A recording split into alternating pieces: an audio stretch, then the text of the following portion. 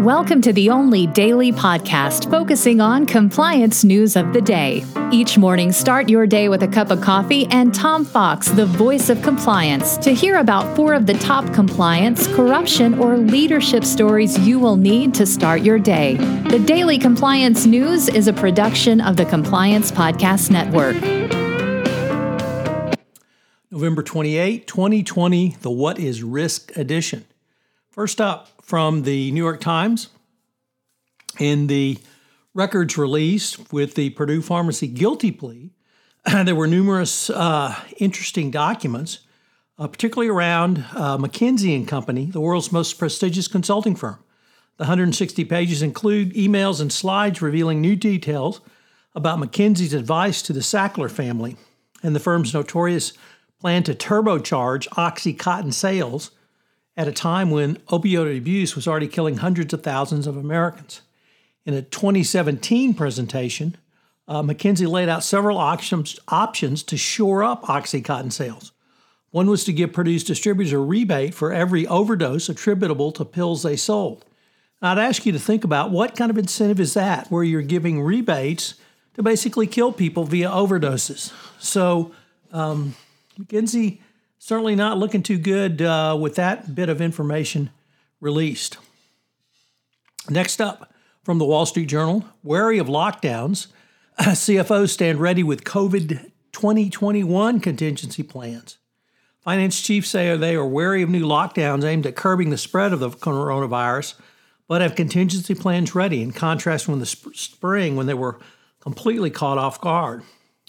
With confirmed infections exceeding 100,000 daily and hospitalizations topping 88,000, and of course, the Trump administration admitting and even pulling back from trying to do anything to slow down the crisis. States are revising earlier moves to loosen regulations, and this prospect is worrying business leaders, even though another federal lockdown appears less likely. President-elect Biden said he won't consider such an order necessary. And of course, Trump even criticizes states who try to do something, really pointing out just the invidiousness of Trump and his entire administration around the COVID crisis. So CFOs say they are getting ready. Next up, and here's a blast from the past, from the Wall Street Journal, the resurrection of the office phone call. The COVID pandemic has brought back an old-fashioned mode of communication that many millennial workers used to shun, and it's a happy medium between Zoom and instant messages. What's it called? The phone call. Imagine that. A phone call is in many ways a happy medium.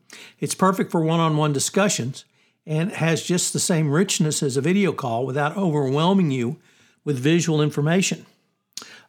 People tend to think that if you have a one-on-one call, you're going to have a more richer and fuller call than if you have a virtual call where you're going to focus on the many of the visual.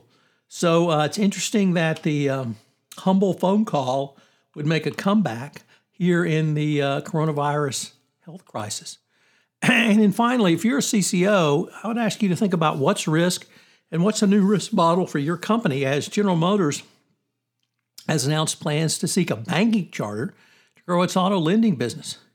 The lending arm is drawing up plans to have one which would allow it to accept deposits and expanded auto financing. GMFC has been talking to federal and state banking regulators for months about forming an industrial loan corporation. So what's interesting is what kind of regs would this put on, new regs would this put on GM? Well, how about from the Fed or the OCC?